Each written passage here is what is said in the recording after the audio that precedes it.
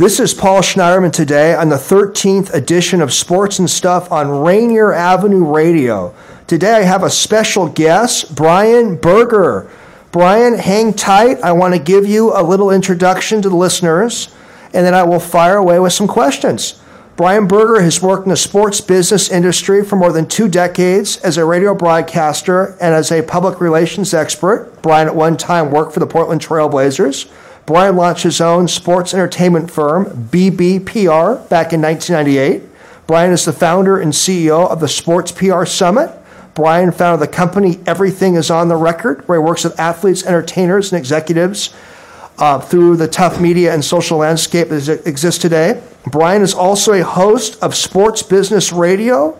Brian has interviewed many prominent sports executives, athletes, and other figures. It's a great show. I want to recommend the listeners go to sportsbusinessradio.com. They can listen to Brian's shows and hear his fascinating guests. Sports Business Radio has rated as a top 100 podcast in the business news section of iTunes. It's also been rated as a top 50 sports business Twitter, followed by Forbes for at least 3 years.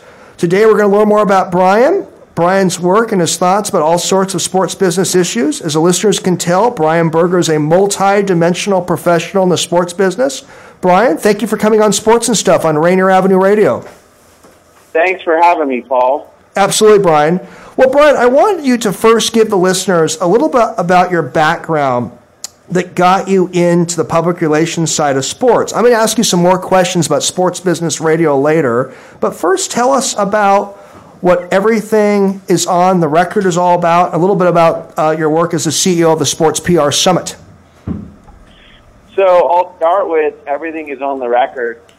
You know, we live in a day and age where everyone has a camera and a recording device on their phone, and many of the teams and companies that we work with want us to educate our clients on how everything is on the record. One tweet, one picture, one text, one email can instantly ruin your brand and the brands that you're tied to. So we work with a number of different organizations to help them navigate the slippery slope that is social media today. And then with Sports PR Summit, I founded that in 2013.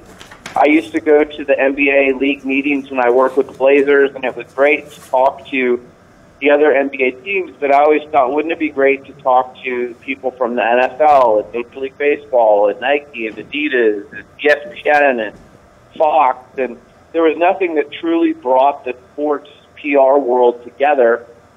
So we launched the event, and we have elite athletes at the event, had executives like Adam Silver and Jerry Bettman and Oliver Luck and others, Stephen Ross at the event, Isaiah Thomas, DeMarcus Ware. So it's been a great way for people to understand each other's worlds as far as the athletes, the media people, and the PR people who sometimes are at odds with each other.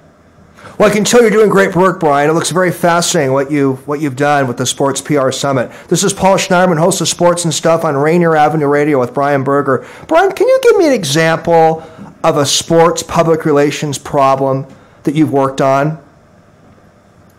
Well, so I have NDAs with a number of my clients, but I guess I'll give you one that isn't necessarily crises related, but it was interesting. I worked with a marathon a few years ago, and it was right after the Boston Marathon and the shootings at the Boston Marathon. Not the shootings, but the bombing at the Boston Marathon. And this marathon didn't really anticipate what was going to happen next. And because they were the next domestic marathon in the United States, people were honoring victims of the Boston Marathon, and there was increased media coverage of the marathon. And so we ended up working with Homeland Security and local police enforcement. And sometimes people don't know what to anticipate. So because I've done a number of events, have been doing this for a long time, I always try and anticipate the unknown for our clients. Sure. And that was certainly a case where the Eugene Marathon didn't anticipate what was coming next, but we certainly planned for it after we worked for them. That's a really interesting example, Brian. That Boston Marathon with the atrocities that occurred a couple years ago was something that definitely affected everybody in the sports world. Brian, I want to ask you a little bit about what's going on with enhanced technology. With enhanced technology, the fan interaction is now available online, Brian. And with rising costs of tickets, are we going to see more half-empty stadiums and arenas? Are fans basically less incentivized, in part due to modern technology and ticket prices, to attend sports games these days in the future? Give me your feedback on those questions, Brian. Yeah, I think it's going to be interesting. There's still some sports that sell out the games, but with increased ticket prices and food and beverage prices and parking and the enhancements, like you said, of watching a game on TV or on your handheld or mobile device, and if you combine that with the millennial generation, which is used to watching things on technology, and they have short attention spans, it's going to be interesting in the next 5 to 10 years. We're already seeing attendance decrease at a number of sporting events. Right. But the thing that's interesting is, I don't know if you saw in Beijing this past year, they filled the Olympic venue. 108,000 people showed up to watch the championship of esports. So esports is growing, but regular sports attendance is declining a little bit. So as this next generation comes up and their viewing habits and consuming habits are different, it's going to be something to watch for sure. Interesting dichotomy you just mentioned. Very interesting, Brian. Well, Brian, I've been a host now. You're my 13th show, so I'm really learning the ropes at this radio gig. You're a guy that's interviewed so many people. You've interviewed sports commissioners, executives, athletes, all sorts of interesting people. And one thing I'm learning in this business, Brian, is that every interview, there's something new you learn from a guest and a subject matter. One example, I had former U.S. Senator Slade Gorman on a couple weeks ago, and I asked him a non-sports question about a tough Senate vote that he cast. He gave a very interesting answer, Brian. Brian, again, you've interviewed so many famous, interesting people in the sports business. Can you mention one or two really interesting things that you learned during an interview with a guest that was sort of unexpected and really stood out as especially interesting? Well, so first of all, doing your research before an interview is so important. Obviously, you've done your research for today, but I'll give you an example. When I interviewed Mark Cuban, the owner of the Dallas Mavericks, sure, investor on Shark Tank, I did my homework, and I like to find the facts that no one else finds. A lot of the famous people, the celebrities, they get asked the same questions over and over again. So I found out when Mark Cuban attended Indiana University that he had two jobs. One was selling powdered milk door to door, and two was he taught disco dancing lessons to co-eds at Indiana University. So one of my strategies in interviews is to ask those types of questions early in the interview, show the person I'm interviewing that I've done my homework, I found those little nuggets out about them, and then they relax with me, and I put them on my couch, so to speak, and they talk to me very openly the rest of the interview. So it all comes from finding those little nuggets, finding those stories that the guest wants to share. The other piece of advice I would give you is when I first started, I would go into this interview with many of my questions, and I just worked my way through my questions, but I didn't do as good of a job of listening to the answers. Sure. And sometimes the answers will take you in a different direction than what you may have mapped out before you started the interview. And the best advice I can give you is go where the interview takes you. Go with the flow of the guest versus being so married to your questions that you don't go with the flow of the guest and follow them where the conversation takes you. Paul Schneiderman, host of Sports and Stuff on Rainier Avenue Radio with Brian Berger. Well, that's a really interesting nugget you just shared about Mark Cuban, Brian, a minute ago. Yeah, he's an interesting guy. He was one of my favorite interviews. Over the years, some of my favorite interviews, Mark Cuban, David Stern was my first guest back in 2004 when he was the commissioner of the NBA. I sat down with him in person for almost 2 hours last December in New York, and that was one of my favorite interviews. Jack Nicklaus was a great interview. John McEnroe, Charles Barkley, I've been very fortunate. There in Seattle, I've interviewed Pete Carroll a few times and have spent some time with him. So I'm fascinated by people. I love to find the stories that other people don't find and ask the questions that other people aren't asking, and my audience has really come to appreciate that. Can tell, Brian, I've listened to a couple of your interviews. They're very interesting and informative. By the way, Brian, you mentioned David Stern. He's not that well loved in Seattle. I know. I had to mention that to you. You're on a Seattle show, Brian. Lost our team. Brian, another subject that's going on right now is the whole subject of sports gambling. The U.S. Supreme Court is going to be deciding a New Jersey challenge and a challenge that various leagues have made to the Professional and Amateur Sports Protection Act of 1992. Brian, I'm not asking you to get into the legalities of the Supreme Court case, but do you think states in general should have more latitude in concern to sports gambling? I think they should, and I think the leagues now have come around on sports gambling. They realize how much money is out there. They'd rather have it legalized and under their jurisdiction than kind of the wild left that it is right now. So I think eventually, whether it's with this ruling or soon down the road, we're going to see major changes where gambling is going to become legalized and it's going to be much more regulated than it is right now, and the leagues are going to profit from all the money that's out there. And there should be some interesting sports business implications with that, Brian, right? Oh, absolutely. Whether it's technology or if you look at Las Vegas now, they've got NHL. They're soon going to have the Raiders. I think there's going to be tons of implications from it, but I think the biggest one will be that the leagues will finally be able to capitalize on the billions of dollars that are being gambled worldwide. We'll have to see what the Supreme Court does that case, Brian. Brian, more Americans watched the Women's World Cup final in 2015 than the NBA finals of the Stanley Cup. Is this a sign that female fans are more powerful consumers? And is this a sign that soccer will get bigger in the United States? Well, soccer is a global sport. Not that the NBA isn't, but soccer really is the world sport. So, it's not surprising that a huge audience would tune in to watch women's soccer. And by the way, as far as American soccer goes, there's many more people that identify and can name the women's soccer players than the men's team. Right. Because of the success that they've had over the years. So I'm not surprised by that. I'm in Portland, and the Portland Thorns from the NWSL play here, and they average 20,000 fans a game, which is more than many NBA teams draw, and it's actually the most heavily attended women's sports franchise in the world.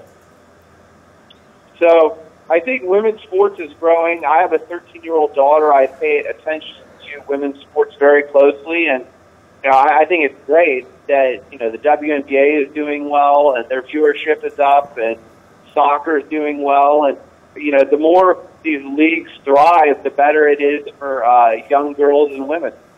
Yeah, a little interesting fact, Brian, though, isn't it, that the Women's World Cup in 2015 had more viewers in the NBA Finals than the Stanley Cup? Again, I'm not surprised by it because it's a global audience. Brian, athletes are using platforms right now to take a stand on lots of social and political issues. I want to get some of your thoughts, Brian, about how revenues could be affected if sports become overly political. Well, so one of the things that I do via Everything is on the Record is have these conversations in locker rooms with athletes about the pros and cons of taking a stand on political issues. And what I basically tell the athletes is 50% of the people will applaud you and say, great for that athlete for using their platform to speak out on important global issues. And then the other half is going to say, shut up and stick to sports. I don't care what you have to say about politics. Just be quiet and play your sport. And where I come down is I applaud the athletes who take a stand.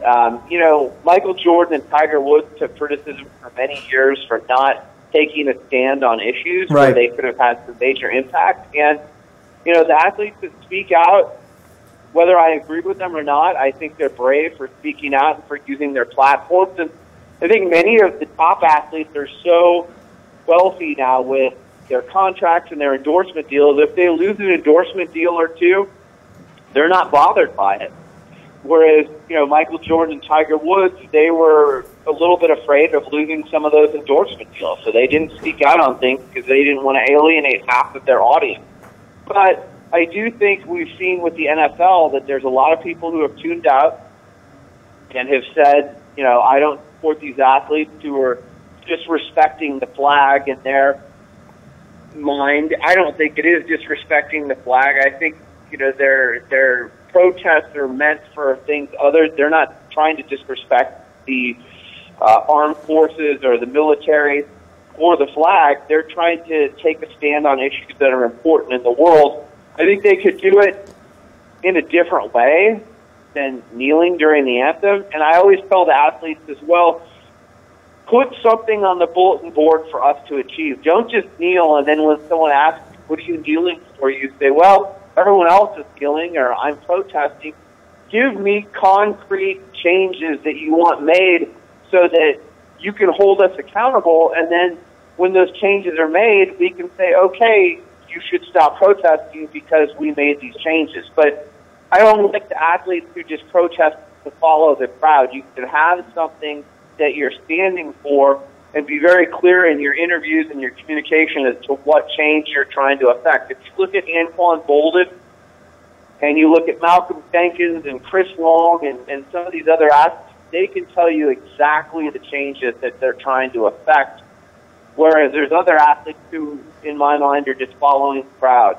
You want follow-through, Brian, and that's what I'm hearing from, partially what I'm hearing from you. Paul Schneiderman, host of Sports and Stuff on Rainier Avenue Radio with Brian Berger. Brian, I want to point something out to you. Tell me if you agree with this contradiction. It's kind of interesting. A lot of the people that are so critical of, say, Kaepernick have no problem with conservative entertainers, going back to, say, the late President Reagan. You have some conservative athletes that express their political points of view, like Steve Largent, Jack Kemp, Tim Tebow. Do you see a little contradiction there? There's so much attacks on Kaepernick, but some of the same folks are so critical of Kaepernick almost forget that there's some conservative entertainers and athletes who've been activists too? Yeah, I think there's polarizing figures, and certainly Kaepernick is a polarizing figure of this era. In the last few years, he's become kind of the poster child for this movement of many of today's athletes. And, obviously he was honored by Sports Illustrated recently as the Muhammad Ali Person of the Year. Saw that. But, yeah, I do think sports fans, a lot of them are the stick-to-sports crowd, right? Just play your sport. But if a political figure or an actor, you look at someone like Leonardo DiCaprio or George Clooney or some of the other activists that are out there, people don't have a problem with them, but if you're an athlete, then they have a problem. So it is a little bit of a contradiction. Yeah, I would agree with you, Brian. Brian, I want to ask about the global growth in the NBA. You know the NBA very well, Brian, and the NBA, as we know, has big TV contracts.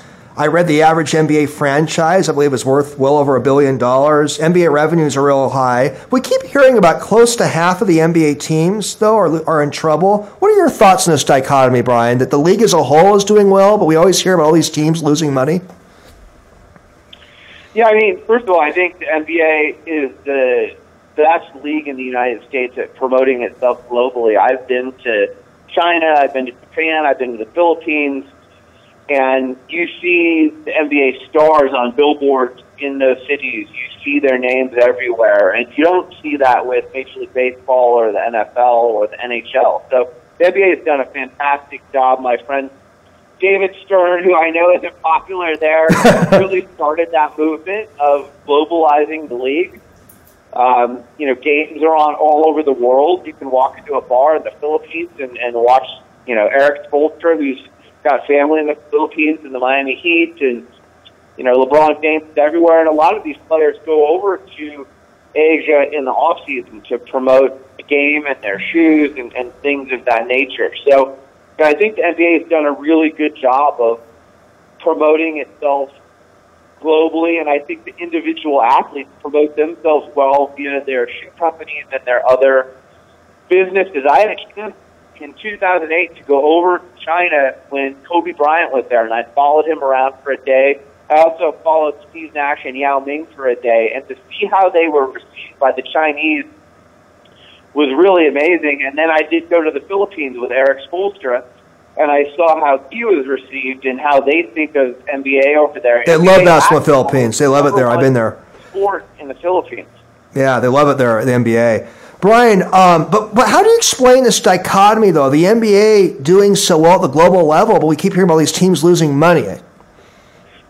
Well, it's different than the NFL, because in the NFL, the revenue sharing, Green Bay can get the same revenue sharing as the New York Giants or the Los Angeles Rams. And in the NBA, you don't have that. So there's the major market deals, like you've got the ESPN and the TNT money that's divided between the teams, but then each team makes its own local media deal. So obviously the Knicks and the Lakers are going to get far more for their media deals than the Memphis Grizzlies and the Portland Trailblazers. Sure.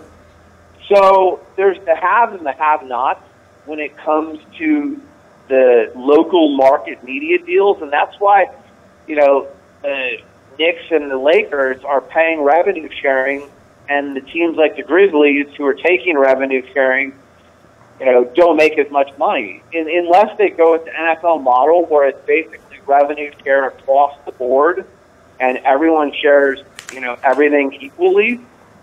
I don't know how you get away from that. Obviously, you can charge more for courtside seats in LA and New York than you can in Minnesota and Milwaukee.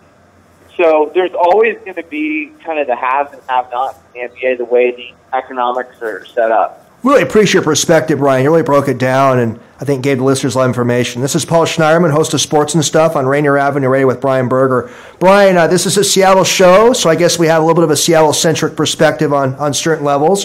What is your national sports business take on the likelihood of the NBA coming back to Seattle in the next few years? And what do you think of the plan of the NHL accepting an application for an NHL franchise in Seattle? What do you see happening in the future of the NBA and the NHL in Seattle? So I think NHL will happen first. It's no secret, but I think that's going to happen fairly quickly. For the NBA, I think it's 5 to 10 years away. I'd love to see it happen earlier. There are a few franchises that could potentially move, Memphis being one of them. So there's always a chance of relocation. I don't think the NBA has plans for expansion for at least 5 more years.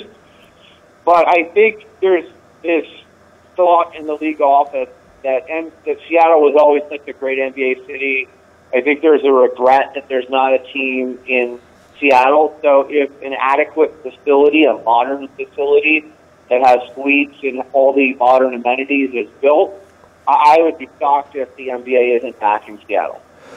Yeah, we'll have to see what happens. I think you're absolutely right. It looks like the NHL is probably going to come to Seattle first. I think we could be a good NHL city. Would you agree with that? Seattle as an NHL market? Oh, I think it's definitely an NHL market. I think it'll help San Jose, and there will be a rivalry there.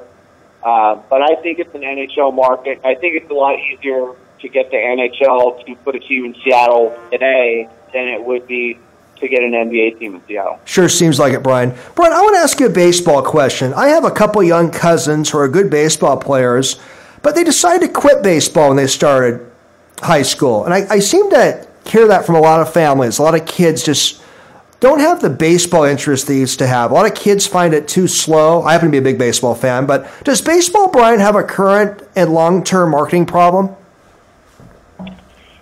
I think they need to do a better job marketing their star players for sure.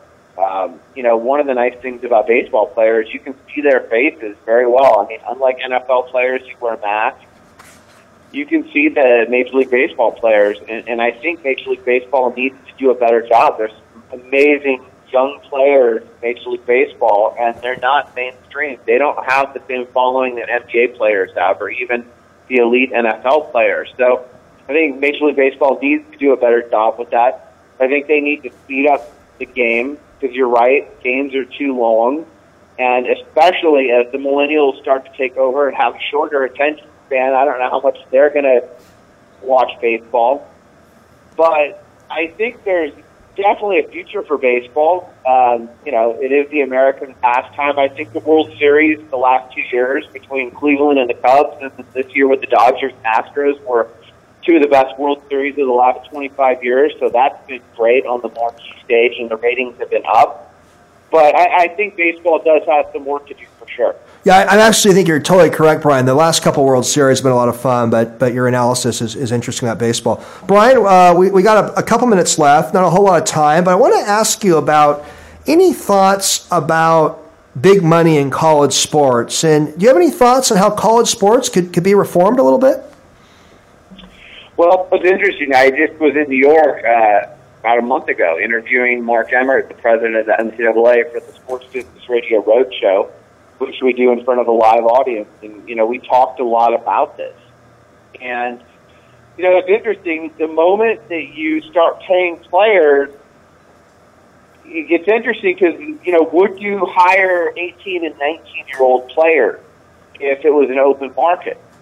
Or would you go out and get older players who haven't quite made it to the elite level, like the NBA or the NFL? It's an interesting question. I think there's so much money in sports now that there needs to be a better way to compensate the players, whether it's paying them, whether it's giving them, more benefits for education, whether it's giving them more food, better housing. Like, there's got to be a way to compensate the athletes for the millions and millions of dollars that they're generating for the schools. And, Mark Emmert has made some rules to get better and to use some common sense, but these rules were written years and years ago when there wasn't the money that's in amateur athletics now. So I think it needs to be looked at with today's lens. But the problem is the NCAA has 1,100 schools that are members, and trying to get the presidents of these schools and the athletic directors to agree to anything is not easy. Brian, we're winding down. It's just been wonderful to have you on Sports and Stuff, and I hope to have you back one day, Brian. Thanks for coming on our show. Thank you very much for having me. You take care.